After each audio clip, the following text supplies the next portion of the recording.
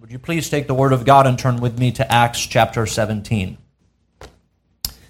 As you turn there in the book of Acts in chapter 17, we come here to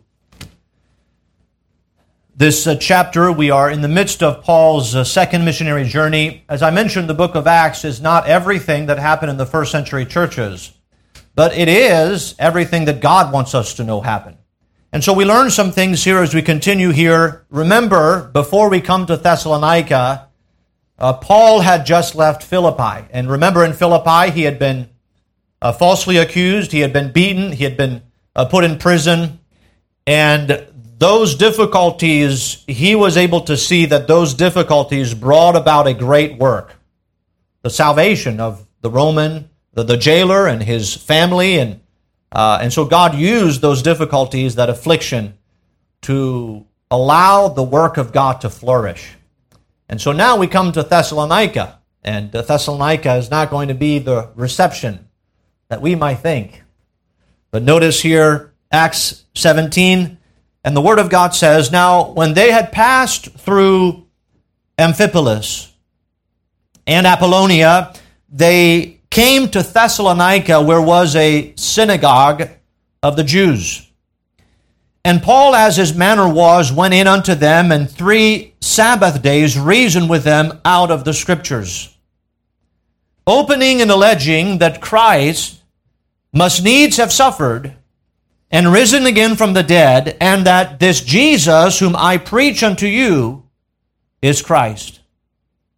And some of them believed and consorted with Paul and Silas, and of the devout Greeks a great multitude, and of the chief women not a few. But the Jews which believed not, moved with envy, took unto them certain lewd fellows of the baser sort, and gathered a company, and set all the city on an uproar, and assaulted the house of Jason, and sought to bring them out to the people. And when they found them not, they drew Jason and certain brethren unto the rulers of the city, crying, These that have turned the world upside down are come hither also. Whom Jason hath received, these all do contrary to the decrees of Caesar, saying that there is another king, one Jesus. And they troubled the people and the rulers of the city when they heard these things. And when they had taken security of Jason and of the other, they let them go." I want to bring your attention to verse 6. And the Bible says that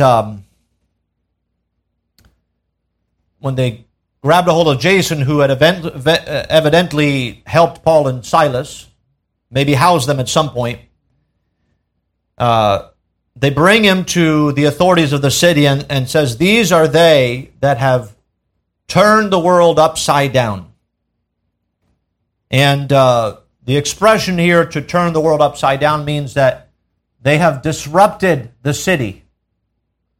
They're getting in the way of the world and what the city wants to do. And they're claiming that, now they didn't claim that, but they're saying that Jesus ought to be king. Now, he ought to be king, yes, but they didn't communicate that in the way that they thought, that he should replace the Roman king, but that Jesus ought to be king of their lives. And so I want to preach this morning on this, the disruption in Thessalonica. The disruption in Thessalonica. Let's pray. Father, we thank you this morning for the opportunity first to have your word, and it is our desire that we be instructed, that we learn, that we also be challenged by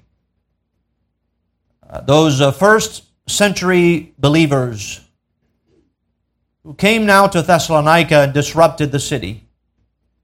Lord, in same measure as we look around us, the only hope for our nation, for the world, is that the world might be disrupted.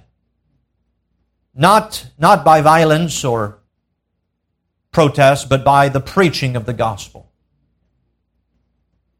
Lord, help us to understand the importance of this disruption. And that, Lord, today we might be, in the good sense, a disrupting force in the world, so that you might be glorified. And we ask these things in Jesus' name. Amen. Thank you. You may be seated. As we come here in Paul's second missionary journey, we know the first part of Paul's journey began in Asia Minor. He finally sailed over into what is referred to as Macedonia, which would be today Greece. But Macedonia, during the Greek Empire, Macedonia was the center of the Greek Empire. After the Greek Empire, the Roman Empire took over, and much of Greek culture and mythology is found in Macedonia. And Paul went first, when he sailed from Asia Minor, he went to Neapolis, and then he went to Philippi. Our text indicates that he went through Amphipolis and Apollonia. It doesn't tell us he stayed there. The Bible says he passed through there. And he finally comes to a synagogue of the Jews in the city of Thessalonica. Now, the city of Thessalonica was named by Cassander in 315 BC after his wife. His wife's name was Thessalonica, and Thessalonica was the half-sister of Alexander the Great. So, just to give you a few connections there. But in Paul's day, Thessalonica was the capital city of Macedonia. You think about Macedonia, it was a very wealthy, very rich, very powerful, very influential area of the world at that time for many reasons, whether it was for Greek mythology and pagan religions. The center was there.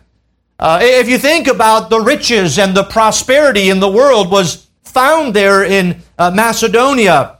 And Thessalonica, as being the capital, was also a strong military and commercial center. It was actually on the coast. And so, as a matter of fact, when you look at when Paul went over to Macedonia, apart from Philippi, which was a little inland, every other city that he went to was on the coast, if you would, looking towards Asia Minor. And so Paul is going to go along the coast of Macedonia, and Thessalonica is a coastal city, a lot of trade, a lot of commerce, but also a strong military presence. But he finds something in Thessalonica that he did not find in Philippi, and that was a synagogue. We know it has been the pattern of Paul's ministry everywhere he went to go first to the synagogue, and that was simply in obedience to the Lord's command to go to the Jew first and then also to the Greek. But Thessalonica was famous for two things. Now, although there was a strong military presence, a lot of commerce going on there, as Thessalonica being a port city, but Thessalonica was famous first for its great wealth, but secondly, for its many vices. A lot of sin in Thessalonica. A lot of immorality in Thessalonica. A lot of crime in Thessalonica.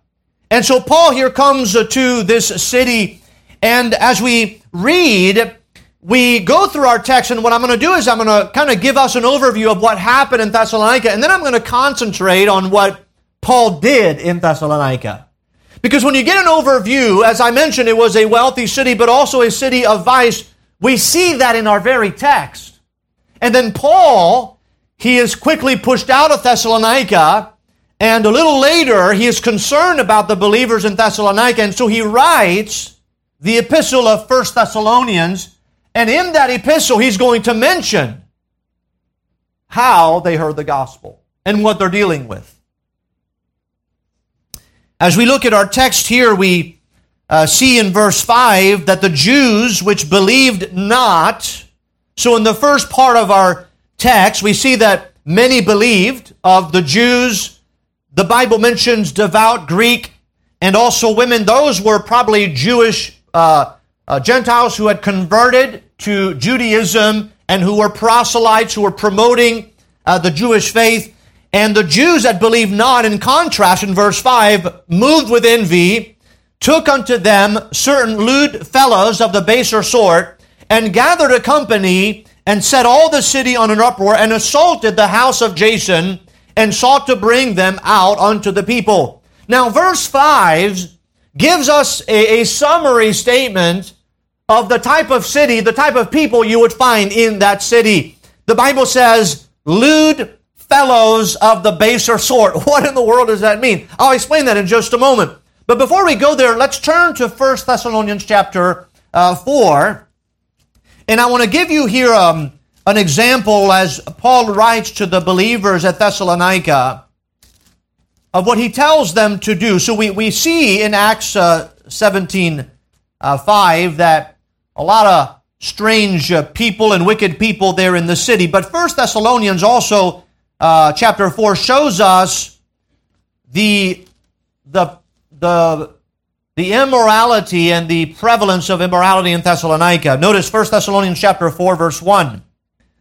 Furthermore, then we beseech you, brethren, and exhort you by the Lord Jesus, that as ye have received of us how ye ought to walk and to please God, so ye would abound more and more. For we know what commandments we gave you by the Lord Jesus. And so Paul says, when we were there, we commanded you. We gave you some truth and some commandments to observe.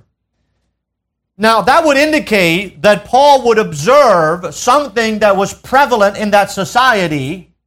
And now he is reminding them in this letter what he told them initially. Now, what did he tell them? Verse 3. For this is the will of God, even your sanctification, that ye should abstain from fornication, that every one of you should know how to possess his vessel in sanctification and honor, not in the lust of concupiscence, even as the Gentiles which know not God. That no man go beyond and defraud his brother in any manner, because that the Lord is the avenger of all such, as we also have forewarned you and testified, for God hath not called us to uncleanness, but unto holiness. He therefore that despiseth not man, but God, who also hath given unto us his Holy Spirit. And so you sense here when Paul, he writes this letter and he reminds them of what he had already commanded them. And the first thing he says is, abstain from fornication. So you know that there was all kind of sensual sins in the city of Thessalonica that he not only told them in command when he was there, but now he reminds them in this letter lest they forget. And he tells them, be very careful not to be as the Gentiles who walk according to the lusts of the flesh. And so the city of Thessalonica, based on just the few references, without going into studying the history of Thessalonica, we know it's a city of both vice and immorality, also a place of great wealth, which is not a good combination. Because wealth would allow you to be involved in vice and to be able to either cover it up or to do all that your flesh pleased. So as we return to Acts chapter 17, as we notice in our text, we find in verse 2 and 3 that Paul, the Bible says in verse 2 of Acts 17, that Paul, as his manner was, went in unto them, and 3 Sabbath days reasoned with them out of the Scriptures. So we get a little timeline on how long Paul was there before eventually he was kicked out of the city and there was an uproar. He was there at least for 3 weeks. 3 Sabbath days, so that would be 3 consecutive Saturdays where the Jews would gather, and on that particular day, as I explained early on in his first missionary journey, that typically in a Jewish synagogue, the Jews would gather, a text, a portion of the Torah would be read, and then they would allow different people to give an exhortation, and so different men would be able to stand up and give an exhortation, whether it was connected to the text, didn't have to be connected with the text, but some would give an exhortation. Now Paul, because of his pedigree, as a Jew, as a Hebrew of the Hebrews, as of the tribe of Benjamin, a Pharisee, he had the pedigree to be able to stand up and to exhort them and to eventually preach Jesus Christ. And that's what he did. His background allowed him that opportunity to be able to stand up in the synagogue and to give an exhortation. And verse 2 and 3 tells us what Paul did. He, for 3 Sabbath days, verse 2, he reasoned with them out of the Scriptures. That's what he did. Now, that word reason would be, he is trying to convince them. He is using the Scriptures to try to convince them. Now, notice what he does. I think that the idea of him reasoning is explained more in detail in verse 3. What did he do? How did he reason with them? Well, the Bible says, opening and alleging that Christ must needs have suffered. Now here, those two expressions here, opening and alleging, verse 2 tells us that Paul reasoned with them from the Scriptures, and he was preaching about Jesus Christ. Now, there are two important aspects here that we read about Paul's preaching that we find in our text. First, we see the manner in which he preached, and then we see the message that he preached. And by the way, both aspects are important. Not only the manner in which he presented Christ, but also the actual presentation and the message about Christ. Think about those two words. He opened and alleged. Opening and alleging. The word opening has the idea of opening something or revealing something that is unknown. The word means to open thoroughly, to explain, to unfold. This word was usually applied when opening something that was previously shut, like an eye. When somebody maybe had an eye they couldn't see, the opening of the eye, that expression was used. That means to reveal something that is unknown. It means to explain what is concealed and obscure. And so that's what Paul did. He reasoned, and what did he do when he reasoned? He opened the Scriptures to them. He revealed to them something that they did not know. He not only opened the Scriptures, but he alleged from the Scriptures. So while opening means to reveal something that is unknown, alleging means to prove what has been revealed. So you see what he does. He first reveals the unknown, and then he goes the second step to prove what he has revealed.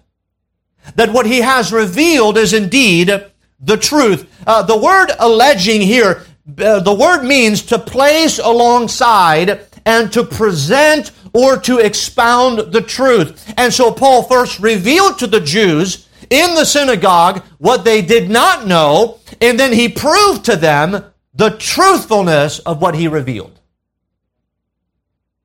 By the way, that's a good pattern for any preaching. To reason from the Scriptures. You know, that's the wonderful thing about church, is that the preacher, although he may feel sometimes that way sometimes, does not walk around and beat you over with a club over the head. So you have to do this. It's about reasoning from the Scriptures. And when you reason, you do two things. You open things that are unknown, that might be unknown. You might already know those things. But then to prove to you what has been revealed, that it is indeed the truth. And so that's what Paul did.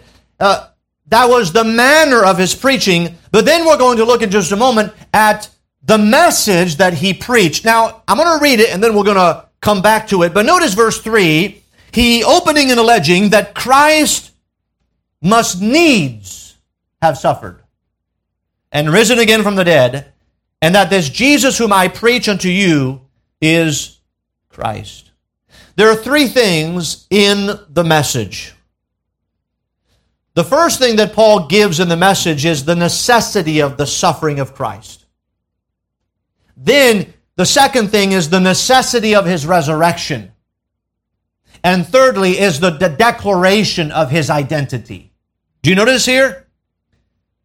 Christ must needs have suffered, and you could say must needs have risen from the dead, and that this Jesus whom I preach unto you is Christ. That's who he is. He is Christ. Now, let's look at what happened as a result of that message. I'll come back to the message. That's the most important part of the text. So I'll come back to it. I want to finish with that. But notice verse 4. And some of them believed and consorted with Paul and Silas, of the devout Greeks, a great multitude, and of the chief women, not a few. So the first thing here, we are made aware of the positive. There's going to be a positive reaction to the message, and there's going to be a negative reaction to the message. By the way, that's the case for every message that is preached. There's either going to be a positive reaction, a positive response, or a negative response to the preaching, and that's in every case. Everywhere Paul went, somebody said there was either a revival or a riot, and that's so true. But the Bible tells us in verse 4 that some of them believed. So These were, based on our text, they were some of the Jews that had been listening to Paul and Silas at least for 3 weeks. They were believing, those Jews. The Bible says they consorted. The word consorted, I think it's important. The word is given consorted in our text because of what happens afterwards. The word consorted means that they associated with Paul and Silas. Now, one of those would have been Jason. Jason, in other words, not only believed, but then he associated himself with Paul and Silas. And so there is really a twofold implication in the word consorted. First, they privately conversed with Paul and Silas, but secondly, it meant that they publicly attended the meetings. That's what I mean, consorted. You're in private with them, and you're in public with them. And so the word consorted has the idea sometimes you might identify somebody privately, but you might not identify with them publicly. Right? Sometimes children get a little older, and when they're younger, it's all about the parents, and then they get teenagers, and they almost don't want to be seen with their parents, They don't want to consort with them. Don't want to associate with that habit. But here, the Bible tells, now I believe here is what happens later on, is they're looking for Paul and Silas, and they're looking for anybody that has privately and publicly identified with Paul and Silas. So the Bible tells us that some of the Jews consorted, associated with them, both privately and publicly. Now, the devout Greeks, there's not only the Jews that believe, but also the Bible says devout Greeks. So, devout Greeks would have been Gentiles in Thessalonica, so non-ethnic Jews. Gentiles, they're not ethnic Jews. There you go. But they had converted at some point to the Jewish religion. And the word devout indicates that they were proselytizing or they were promoting the Jewish religion because they were devout Greeks. And then the Bible throws another category, and that is chief women. Now, chief women were no doubt Gentile women who were probably married to city leaders and dignitaries, people who were leaders in the city of Thessalonica. And apparently, the Bible says a significant percentage of these women believed. Notice our text. And of the chief women, not a few. So apparently, when Paul preached, some Jews believed. The text indicates that there was also devout Greeks, and so we could say that is not a few of them. So I think because of the contrast, there were probably few Jews that believed. But not few Greeks, devout Greeks, and not a few women that were Gentile. And so the predominance of those who have believed are those who were not born Jews, but who were born as Gentiles. By the way, just to clear the confusion, the Bible makes two categories in the time of the Jews. The Jews would do that themselves. There are Jews and Gentiles. The Jews is a Jew. Gentiles is everybody else. So today we might say that, well, there's Americans, then there's Canadians, and there's French, and there's Spaniards, and then there's Jews. The Jews would say, no, there's just Jews and Gentiles. There's only two categories, okay? And so this would be anybody else apart from an ethnic Jew. Now, that's the positive reaction to the message. But we come to verse 5 and we see the negative.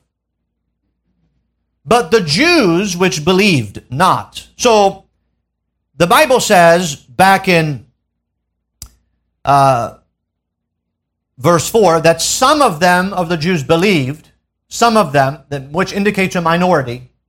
Verse 5, but the Jews, the great majority of them.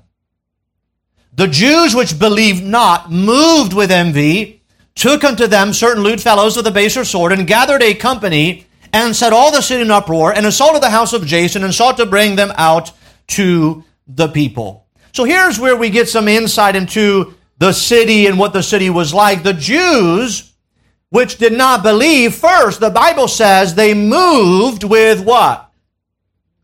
Envy.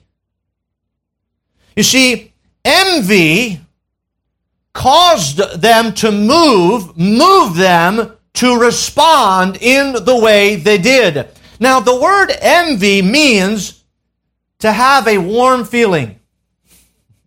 You ever had a warm feeling?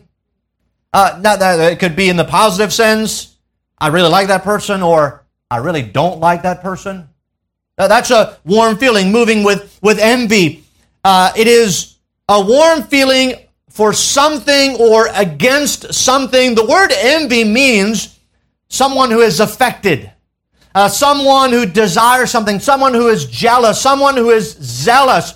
And so apparently, the preaching of Paul, alleging that Jesus must needs suffer and risen, and that this Jesus who we preach is Christ, the anointed one, the Messiah, it turns something in them. They move to envy, and their envy, that burning sensation within them, caused them to respond.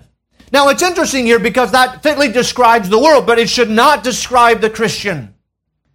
In other words, the Christian, we have feelings sometimes, but we should never be moved by those feelings of anger and hatred. You see, what describes the world is that they acted upon those feelings. They acted upon what they felt, and they moved with envy. So the Bible doesn't say they just had envy, it says they moved with envy. That's descriptive of the world. You know, we live in an emotional, out-of-control world. Just turn on, don't do it, but if you turn on the news channel for 5 minutes, everybody's out of control. Right? People get stirred up about little things. Now, what were they moved to do? Notice. When they moved with envy, so they're raging inside, so they got to take it out. What are they going to do? What is their move? Their move is this. They took unto them certain lewd fellows of the baser sort. Well, that's a mouthful. What is that? Lewd fellows of the baser sort. Let me break it down. The word lewd is a general term that means somebody who is hurtful and evil, generally speaking. It refers to men who are typically devoid of essential character. Men who are diseased in the moral sense. They're immoral people. They are derelict and many times vicious. So they're referred to as lewd. Again, you can see what's going on. I mean, the violence is increasing at record numbers throughout our land. And Philadelphia, which is not too far from here, the crime is, I think it's record. It's never been that way. And people are out of control. What we would say, they're lewd fellows. There is no sense of morality. There is no sense of decency. And that's that group. Now again, that's not the group that was moved with envy. The group that was moved with envy recruited those lewd fellows of the baser sort. So that's the word lewd. Then to talk about fellows, well, that's just a man. Okay? It means someone who is masculine, husband or sir. The term did not apply to women. So there would not be women in this group. Okay? And by the way, generally in society, although it seems that the trend is going the wrong direction, but generally in society, men tend to be the more violent and obstinate ones more than women. Now, today I think we're seeing a combination where everybody is just out of control. But that was not so in that time. So we have lewd fellows, and then the Bible says of the baser sort. What does that mean? Well, the expression baser sort refers to basically the place where these people would congregate. The baser sort. You might think of it, I remember when I came here, somebody said, hey, if you go down this street in Wilmington, be careful. Why? Because, well, that's where criminals hang out. And if you go there, you might not be safe. So we would say that's people who are of the baser sort. They congregate in particular places. You would find them in certain places. And so these men would often be found in the marketplace or on town squares. You would find these men in places commonly frequented by people. Why? Because they got to be where the people are. to get things out of people, to take advantage of people. And so the general expression, lewd fellows of the baser sort, the general expression here describes men who are quickly aroused from sleep, men who are awakened, men who rise up. They are easily influenced into causes that they do not understand, nor do they care to understand. They simply take pleasure in conflict and chaos itself. They thrive on that. Well, I think in the last 3 years we've seen how that happens everywhere. There are people who take advantage of situations. I mean, I think there's during COVID there was riots in a lot of the cities, and you know what people did is many said, "Oh, we're protesting against injustice." That was the movement. And what did people do? They took advantage of that situation and they looted stores and stole. And to this day, some cities have still not recovered from the damage that was done. How do we describe those people? Let's give a biblical description. Lewd fellows of the baser sort. But it was not just men. It was also women. So what exists today also existed in Thessalonica.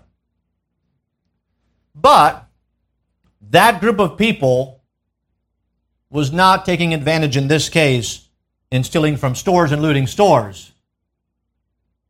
They demonstrated their anger and their cause against God's people. So, verse 5, the Jews which believed not moved with them. He took unto them certain lewd fellows of the baser sort and gathered a company. So they gathered a bunch of them together, formed a company, and set all the city on an uproar. You see how that happens? I think we might not have understood how that happens like 5 or 6 years ago, but I think now we see how that happens. How a whole city, just by even something that is insignificant, can turn into an uproar and be out of control. And so what do? They set all the city in uproar, and they assaulted the house of Jason and sought to bring them out to the people. And when they found them not, they drew Jason and certain brethren to the rulers of the city, crying, "These that have turned the world upside down are come hither also." Now I want to think about that. They assaulted the house of Jason. The word assaulted here literally means to stand on top of. Okay, so if you go a few years back, you had people out of control who would climb on top of police vehicles and just smash them and burn them. That is assaulted. The word means to literally be on top of and to assault. And so the idea here is they're breaking in the house, they're ravaging the house, they're assaulting the house. And so these men went into the house of Jason by force, looking for Paul and Silas. Now, they did not find Paul and Silas, and so they drew Jason out. That means they dragged him out. They drew Jason out of the house. Now, pause here. Keep your hand here in Acts 17. Notice back to 1 Thessalonians how Paul describes his time in Thessalonica. 1 Thessalonians 1, notice verse 6. 1 Thessalonians 1, verse 6. The Bible says, "And ye became followers of us and of the Lord, having received the word in much affliction." Hey, that's how they received the word, in much affliction. Notice, with joy of the Holy Ghost. They received the word with joy, in affliction. That's awesome. I mean, I don't know what else to say. That's pretty amazing, isn't it? Notice verse 9. "For they themselves show of us what manner of entering in we had unto you, and how ye turned to God from idols to serve the living and the true God." You were there, you literally turned from idols to serve the living God. Notice in chapter 3. In chapter 3, Paul, he explains to them why he sent Timothy, because he was concerned for them. Notice 1 Thessalonians chapter 3, verse 1. "Wherefore, when we could no longer forbear, we thought it good to be left at Athens alone, and sent Timotheus, our brother and minister of God, and our fellow laborer in the gospel of Christ, to establish you and to comfort you concerning your faith. Now the question is, why would he send Timothy predominantly? Well, I think that if you read Acts 17, Timothy was with them, but when they were looking for Paul and Silas. So I think that probably Timothy was behind the scene at some point, and so he's sending him back to Thessalonica. Why? Because he wasn't sought after. And so he sends Timothy to check on their welfare. Verse 3, that no man should be moved by these afflictions. For yourselves know that we are appointed thereunto. For verily, when we were with you, we told you before that we should suffer tribulation, even as it came to pass, and ye know. For this cause, when I could no longer forbear, I sent to know your faith, lest by some means the tempter have tempted you, and our labor be in vain. So he said, I was just concerned that you might have been tempted because of the affliction and because of the opposition, because of the tribulation, that you just quit. That you just succumb to the affliction and the temptation, and that you just forsook the assembling of God's people.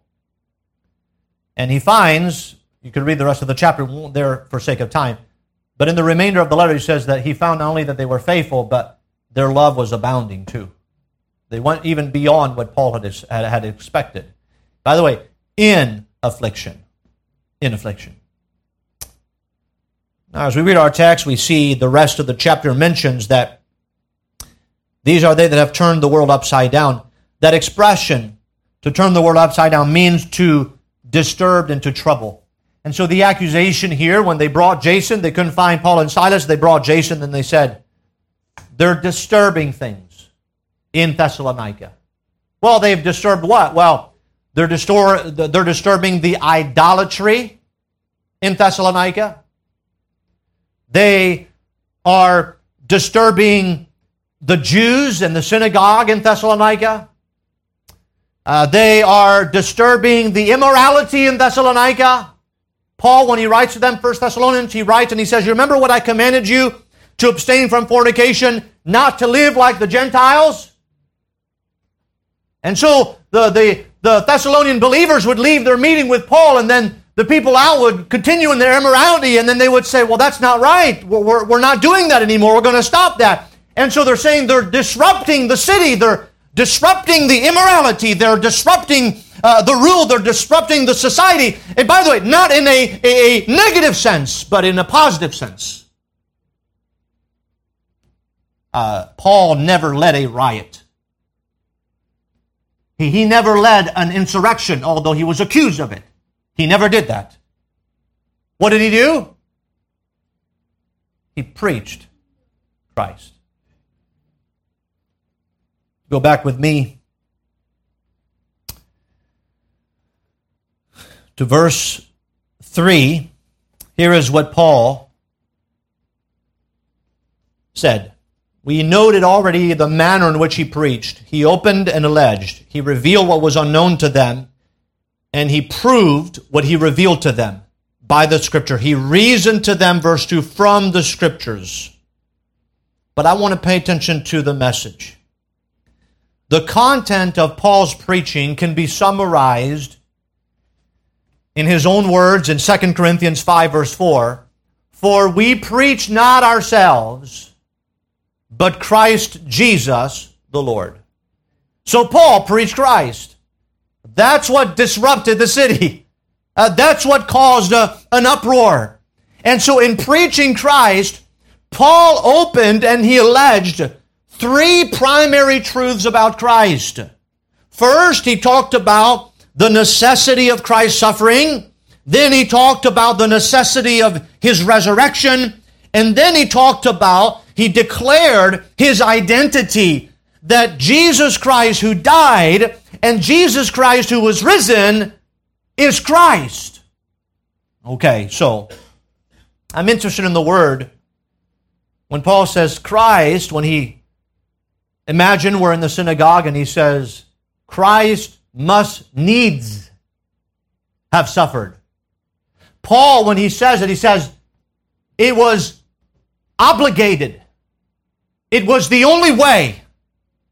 There is no other way.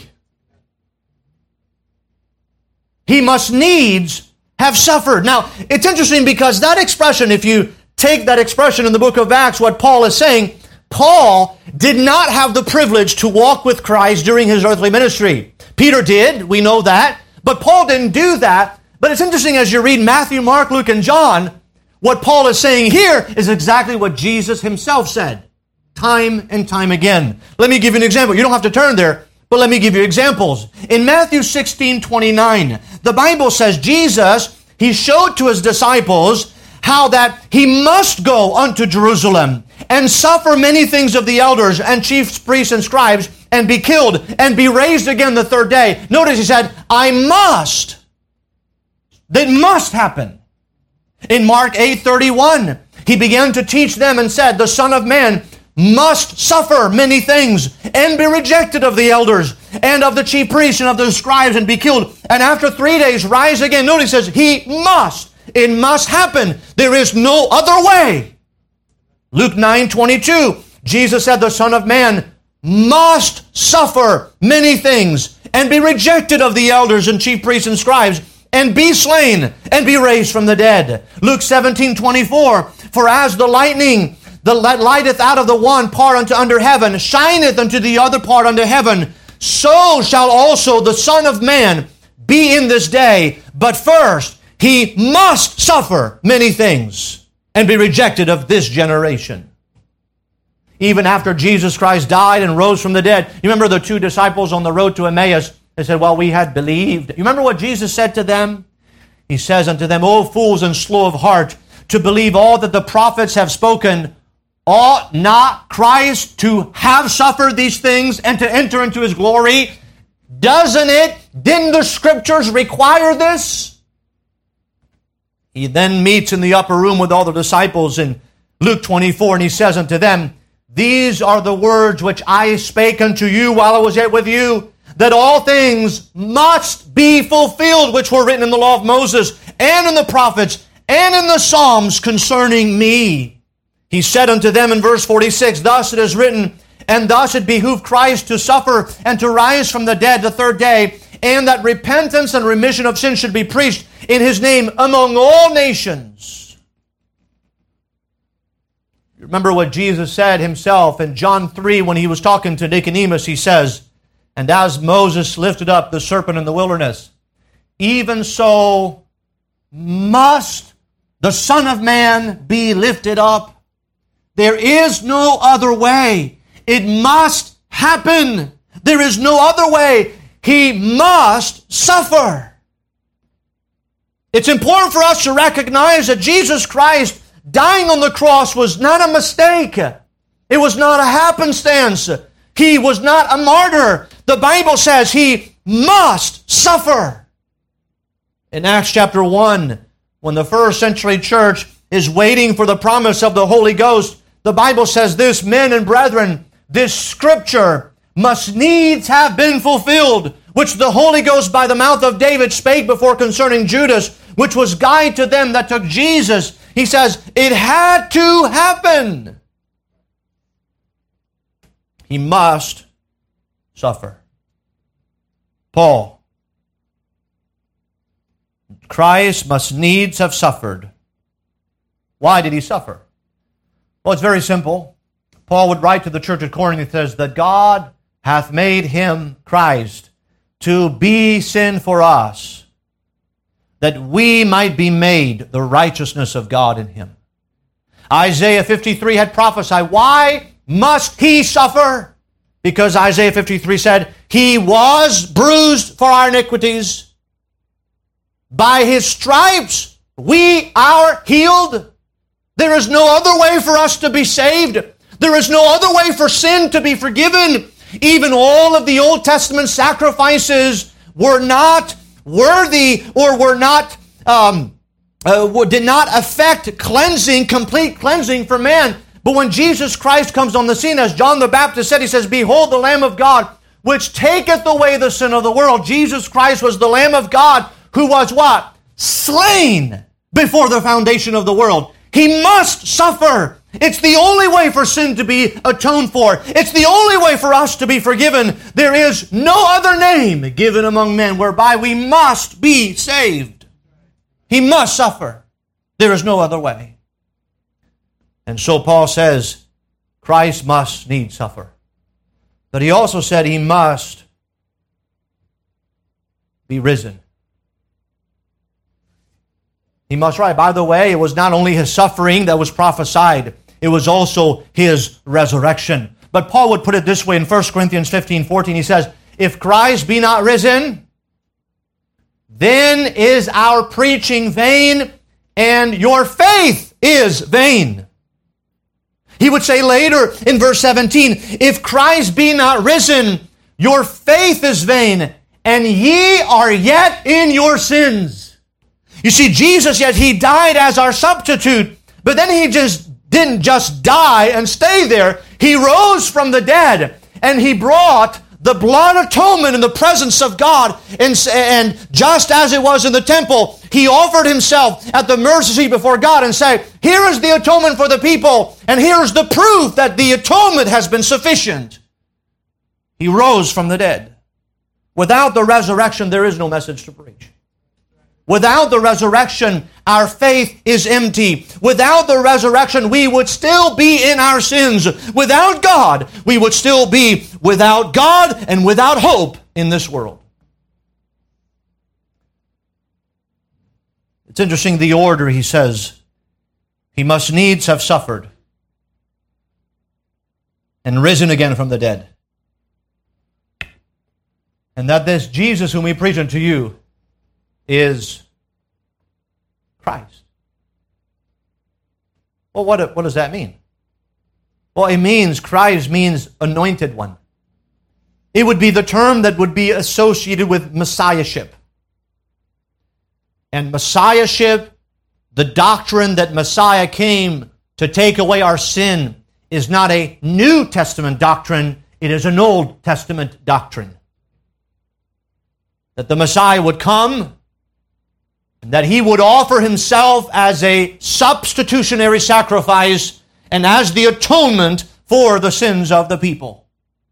And so He says, the one that you've been awaiting for all that time. And by the way, those who were sitting there in that synagogue would have a choice to make at that moment. They would say, either we believe the Messiah has already come, or we're still waiting for Him to come. And so Paul has been reasoning with them from the Scriptures. He revealed to them something they did not know, that Messiah had already come. And then he alleged to them, he proved to them from the Scriptures that everything that Jesus did, from the incarnation to His perfect sinless life, to the miracles that validated His Messiahship, to His crucifixion, and also to His burial and His resurrection, is the proof that He indeed is the anointed one, God's chosen one, to be the atonement for the sin of the people. He is Messiah. There is no other Messiah. And so the Jews had to make a decision. We believe Messiah has come, or we're still waiting for Him. You know, today the Jews are still waiting for Messiah. But you know what the problem is? They're not waiting for Messiah to take away their sin. They're waiting for Messiah to establish a kingdom. They're still waiting for the wrong type of Messiah. Messiah of the Old Testament is, yes, a Messiah that will establish His kingdom, but who would first come to die and to suffer and to rise from the dead. Say, Pastor, why would such a message cause an uproar? That's a good question. But doesn't it still cause an uproar today? You say, wait a minute. We're just telling people that they can be forgiven of their sins and have a home in heaven. Isn't that wonderful and good news? Yeah, the gospel is the good news. Then why are people in uproar? Well, because the moment you speak of Messiah, the fact that He suffered for what? For sin. What does the Bible say? The just for the unjust. Well, see, the world doesn't like the idea of being unjust. The world is still trying today, even at 2,000 years after Christ has come, is still trying to declare itself to be just. Jesus gave us the answer in John 4. He says that when light is come into the world, they love darkness rather than light. Why? Because their deeds are evil. As soon as you preach on Christ, what happens? Sin is exposed. And see, the world does not like sin to be exposed. The world loves sin and wants to remain in sin. And they might like a God. And they might like to embrace a God that is okay with their sin. But they're not okay with embracing a God who is not okay with their sin. And therein lies the problem. So Thessalonica, wealth, glory, the capital of Macedonia, but all kind of vice and immorality. The Jew says, we got to stop this. And they know exactly who to go to stir things up and to stop the message of the gospel. But here's the wonderful news. We read 1 Thessalonians, the church is doing well. The church is doing really well. So I want to ask us this question. First century Christianity, we do not experience the opposition that they experienced. But how are we doing? As a church, corporately as a church. It means individually, but also corporately. How are we doing? Do we think our lives to be difficult? Are we dealing with the afflictions that they dealt with? Have our houses been assaulted just because we are believers? Well, the answer is no. And yet they continue to preach and to propagate the gospel. Could it be that there's a sense that when it is easy, we sense that there is no need for the gospel to be preached? You look around you and say, oh, look at church. There's churches everywhere. Isn't that wonderful? Actually, no, it's not. Because most of them are not preaching the truth, and they're not preaching the gospel. Say, how can you say that? Well, I go out knocking on doors, and I meet a lot of people that go to church.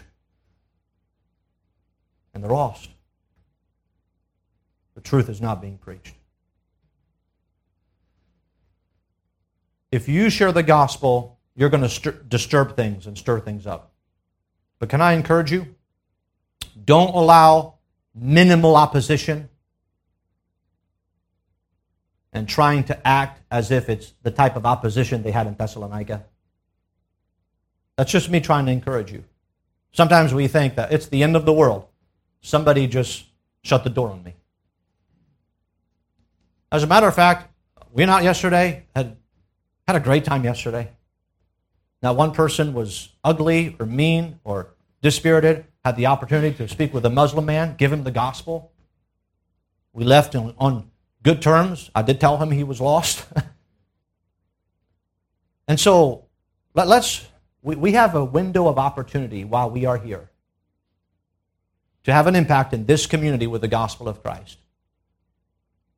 And so we might tend to focus on all the negative things happening in our lives. But let's refocus and think we don't have it that bad. We don't have it that bad. And so let's not use our ease as an excuse to lay down and wait for Jesus to come.